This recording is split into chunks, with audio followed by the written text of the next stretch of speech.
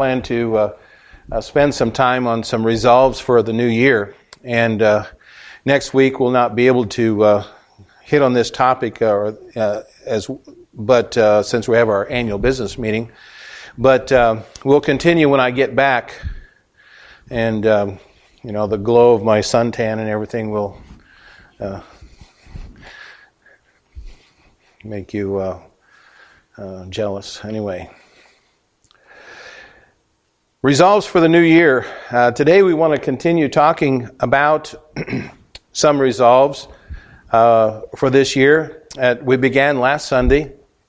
4 themes I began and will continue to emphasize over the next several weeks. Number 1 was last week, talked about revival, that we would see the Lord stir a flame of spiritual revival in our church. Romans 12:1-2 says, I beseech you therefore, brethren, by the mercies of God, that you present your bodies a living sacrifice, holy, acceptable unto God, which is your reasonable service. And be not conformed to this world, but be transformed by the renewing of your mind, that you may prove what is that good and acceptable and perfect will of God. We'll talk a little bit about revival this afternoon, but mostly we'll be talking about renewal, having a passion for holiness and sanctification. Get to that in a little bit. But then one of the other topics will be reaching of the unsaved by sharing the gospel and showing them the love and compassion of Christ.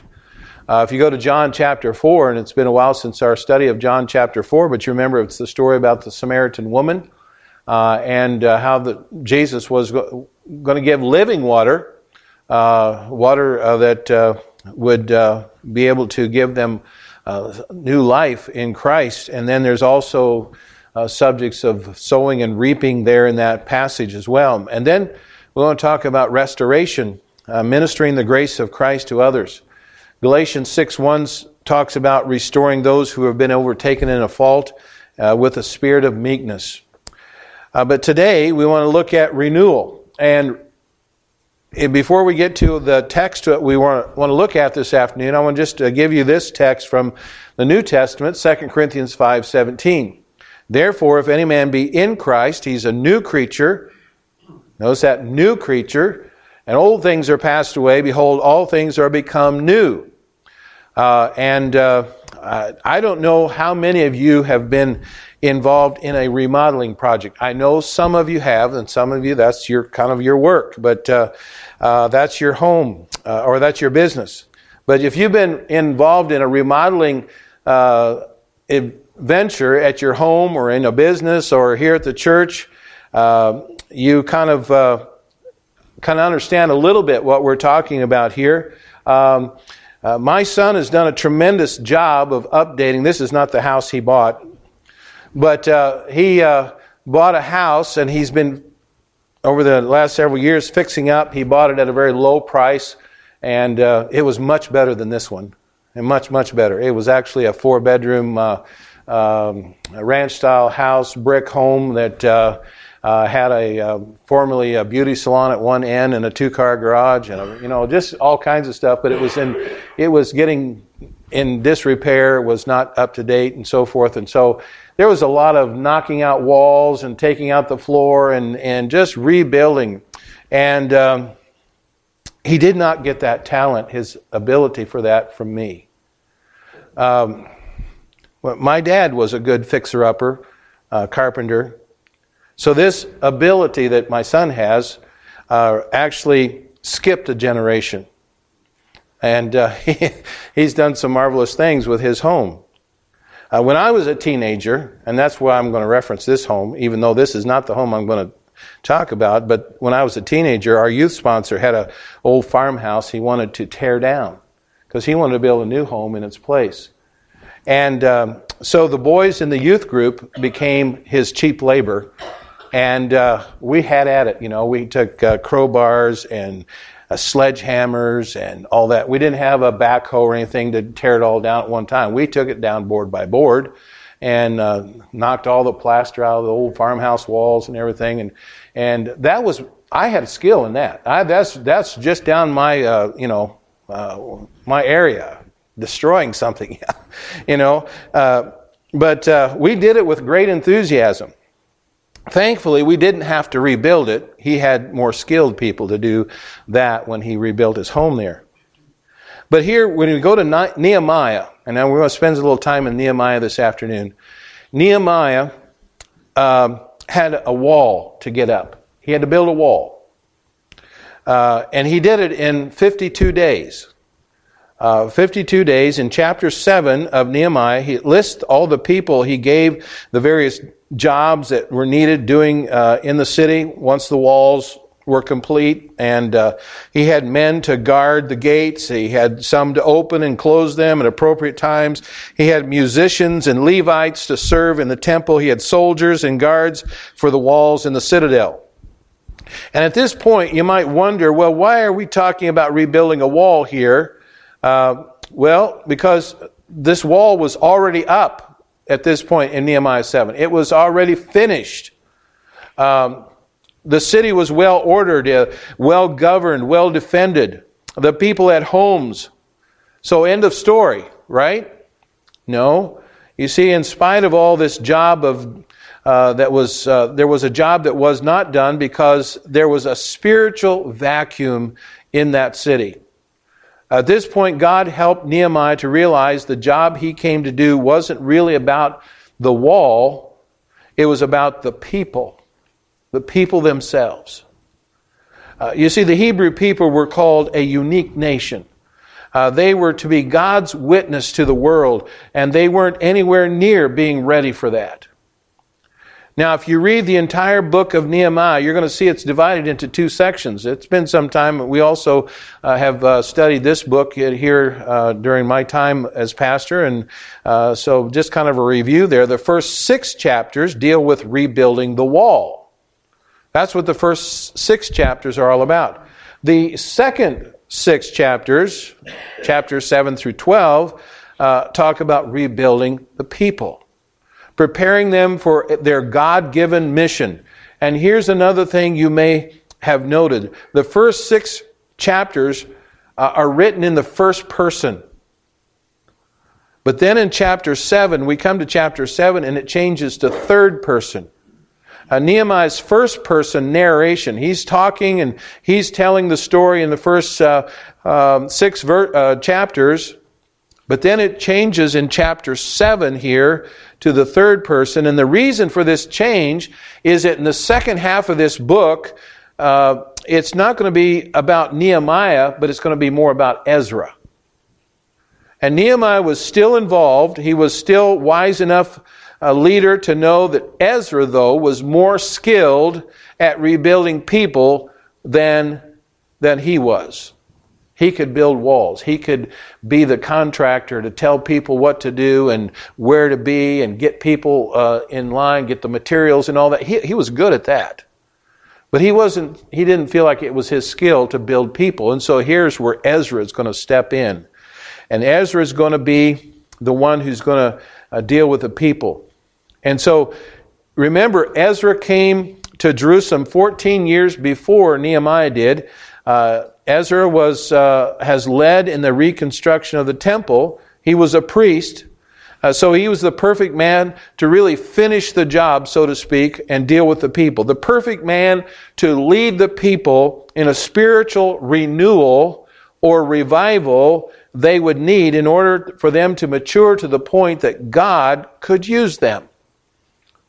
Now, this is a great chapter for us to study because all Christians need a time of revival and renewal. It was the famous evangelist Billy Sunday was once asked if revivals lasted, and he replied, "No, neither does a bath. So it's good to have one occasionally." Well, we need to take our Bibles here and turn to Nehemiah chapter 8. Nehemiah chapter 8.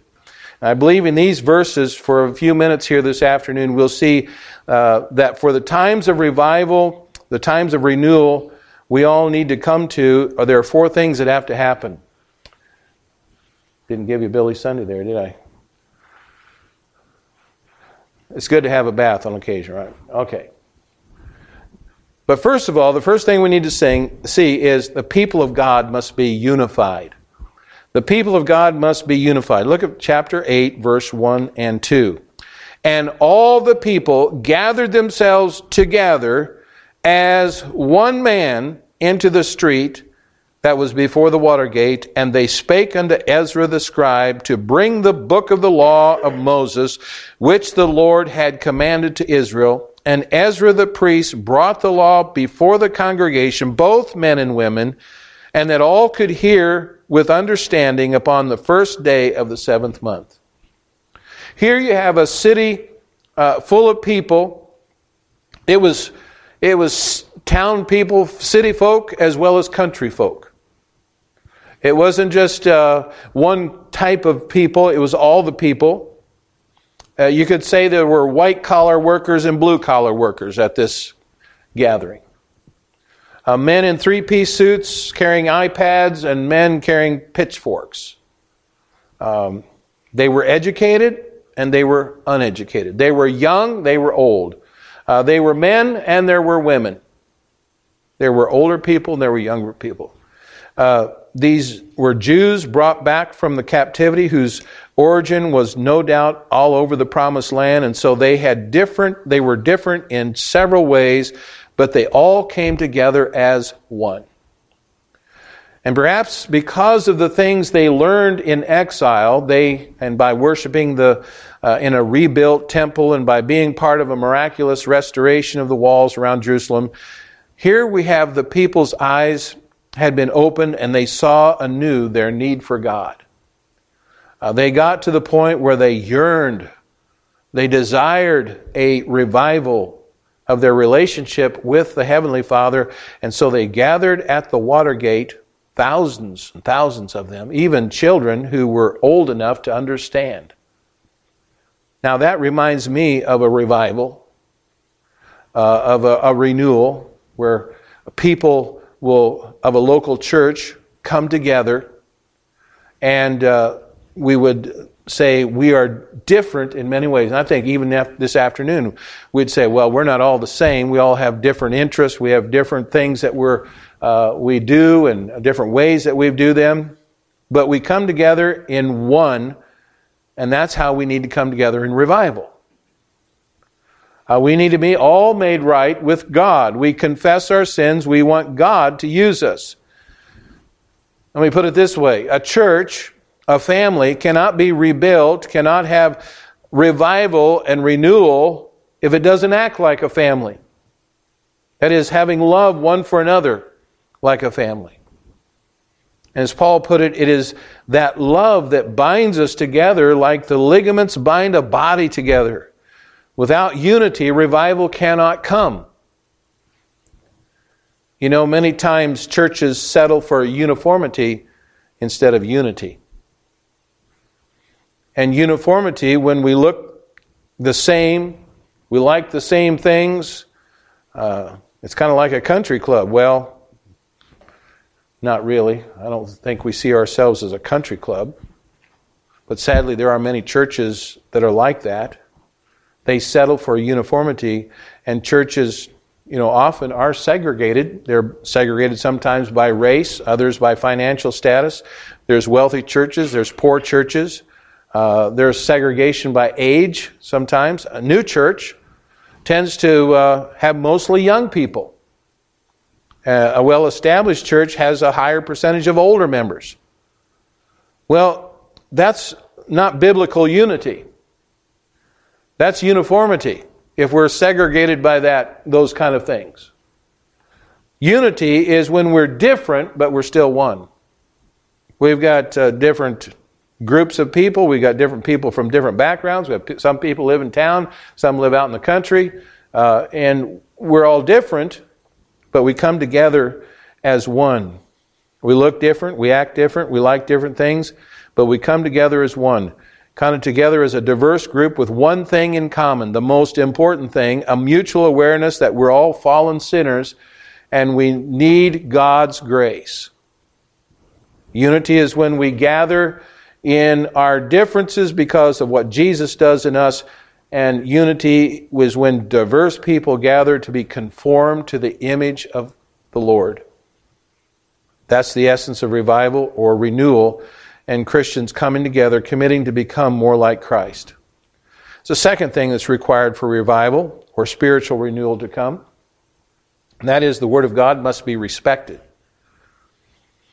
Now, verse 1 and 2 we've already read here that we have them asking for Ezra to bring the book. In verse 5 it says, "And Ezra opened the book in the sight of all the people, for he was above all the people, and when he opened it, all the people stood up." When they came together at the water gate, this group of diverse yet unified Hebrews asked Ezra to bring out the book of the law of Moses and to read it to them. And I don't want you to miss what I've said here. The request for the Word of God came from who? The people. It wasn't Nehemiah's idea. It wasn't Ezra's idea. It was the people's idea. Remember, it had been 140 years since the Hebrews had read from God's book. They were truly spiritually hungry. They were famished to hear the Word of God. This hunger for the Word of God had been prophesied many, many years ago. In Amos chapter 8, verse 11 and 12, it says, "Behold, the days come, saith the Lord, that I will send a famine in the land, not a famine of bread, nor a thirst of water, but of hearing the words of the Lord. And they shall wander from sea to sea, and from the north even to the east, and they shall run to and fro to seek the word of the Lord, and shall not find it." So this hunger, this famine of God's word had been prophesied. And because of their sin, the Hebrews hadn't heard much from God in a long time, and they were ready. They were eager even to listen. So a large platform was built next to the wall near the water gate, and I can imagine they did this maybe even for acoustical benefits to have a backdrop of the wall. And I'm sure the height of the pulpit they built and read from helped that as well. The idea was that everyone wanted to hear and everyone wanted to see, because they were all hungry to hear the Word of God. Hungry to hear from His written Word. And they didn't just sit on the edge of their seats, did they? They stood. They stood as Ezra began to read, and that's what he did. He read the entire book of the law. Now, that wasn't done in a day. But we see the Hebrews' respect for the Word because they didn't just stand for a few minutes, long enough to hear the typical or sermon text. I know some preachers do this, some evangelists do that. They say, would you all stand out of respect for the Word of God? I have nothing against that. But here these people were going to stand for 5 or 6 hours. They didn't just stand for a short time. They stood the whole time. The entire revival meeting. And it was a long one. It was 6 days. Ezra started reading and teaching early in the morning and continued through midday, which means the people stood and listened for 5 or 6 hours and continued on for an entire week. I was thinking about saying at this point, well, from now on, we're going to stand for our entire service, huh? Anybody for that? You probably run me out. Because you can't even stand up yourself, preacher. I wouldn't have made it very good there.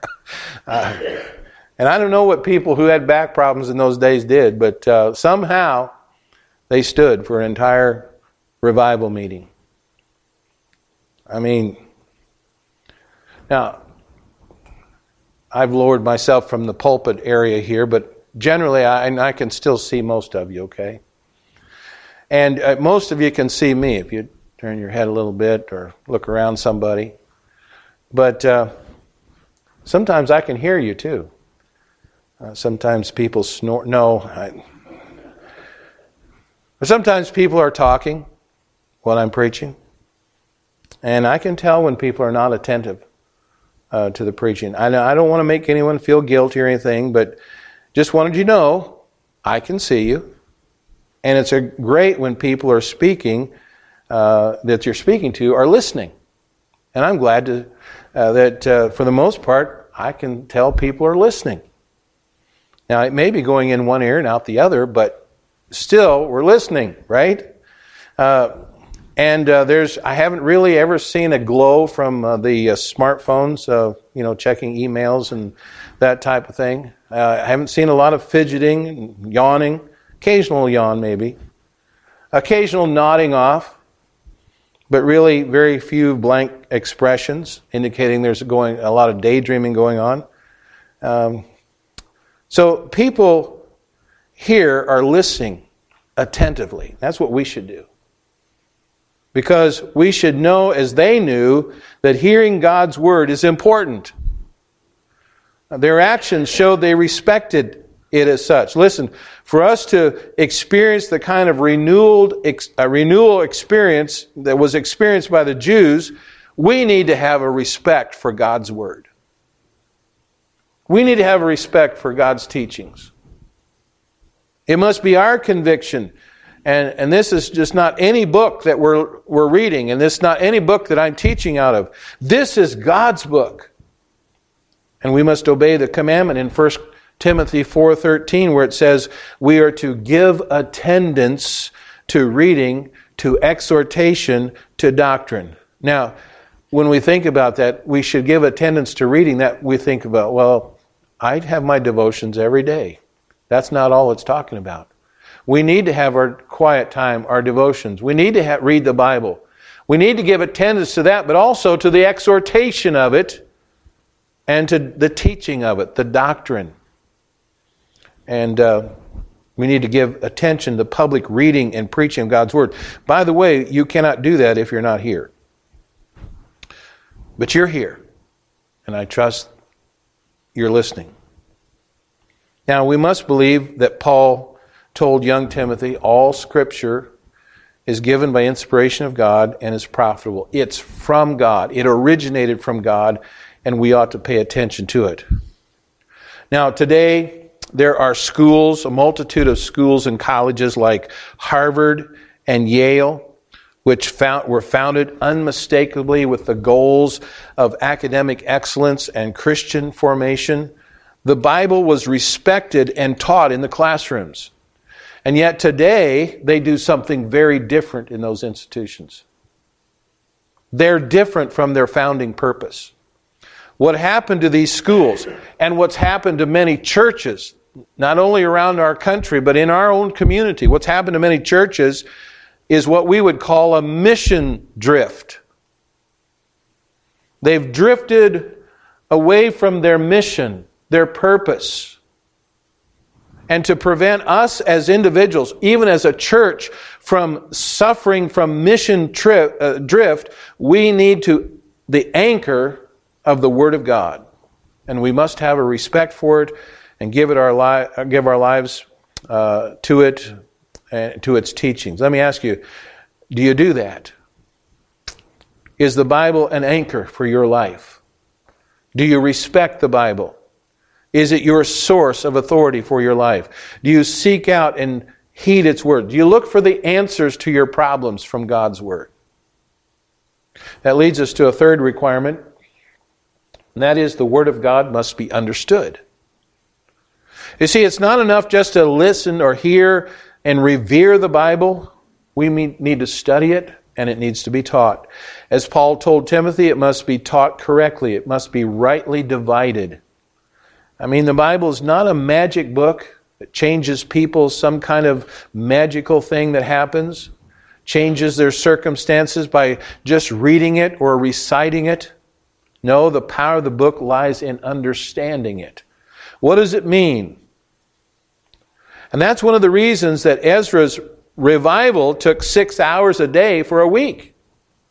Ezra and the priests, they took time to stop and explain the reading to the people of Israel. You look down at verse 7 and 8. And it says there that Ezra and his Levitical assistants caused the people to understand the law, and the people stood in their place. So they read the book in the law of God distinctly and gave the sense and caused them to understand the reading. I get the picture here of a revival meeting again. It's a big revival meeting. And however you picture it, maybe it's a revival meeting, maybe it's a Sunday school, or maybe it's a vacation Bible school, or whatever picture you have in mind, The people needed this instruction because, remember, these people were Jews by birth, but not by tongue or culture. They had been born and raised in Babylon. So when they came to Jerusalem, they brought with them a Chaldean mentality and lifestyle. And then the words read to them were in Hebrew, and they spoke a dialect of Hebrew called Aramaic, so that these trained scribes took the Hebrew text and made it meaningful to the ears of the listeners. They gave their audience an in-depth meaning of the words and the passages so they understood what was being read.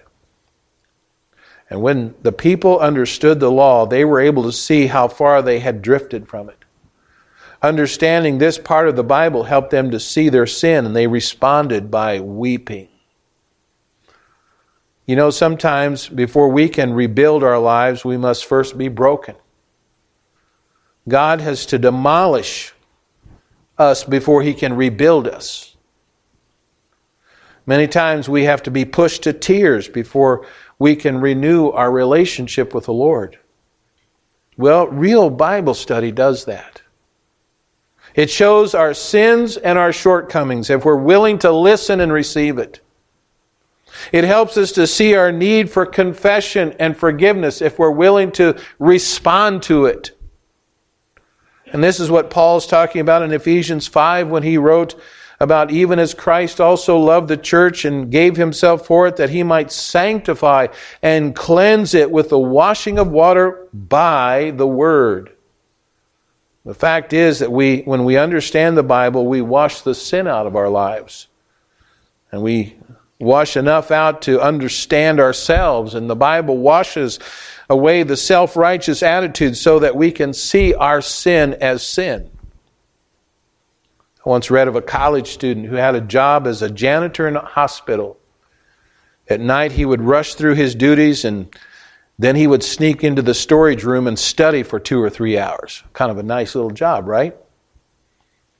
Well, he always got his work done.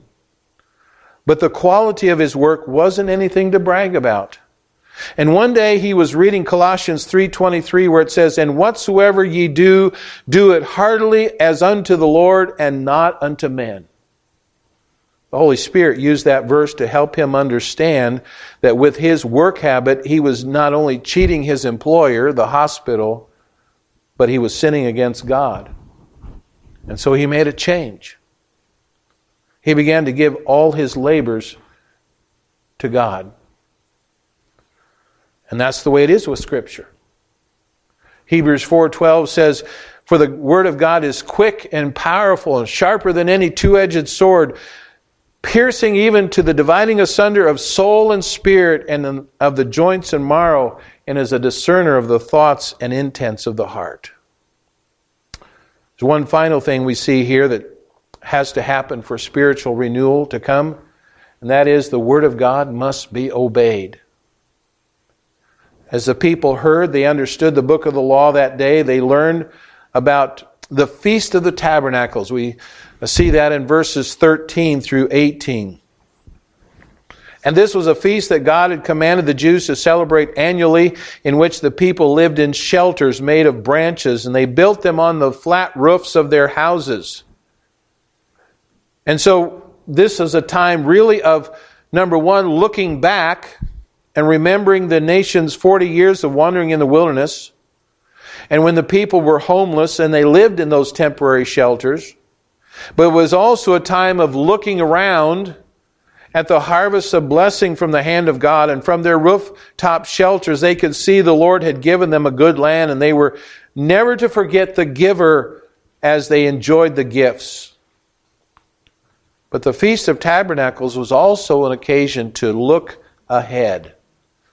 Look ahead to the glorious kingdom of God promised His people. It was a week-long festival of joyful praise and thanksgiving, focusing on the goodness of God. You see, when they read and understood this feast from the book of the law, they obeyed God. They celebrated it joyfully. They went out into the countryside, they gathered branches, built these temporary shelters throughout the city.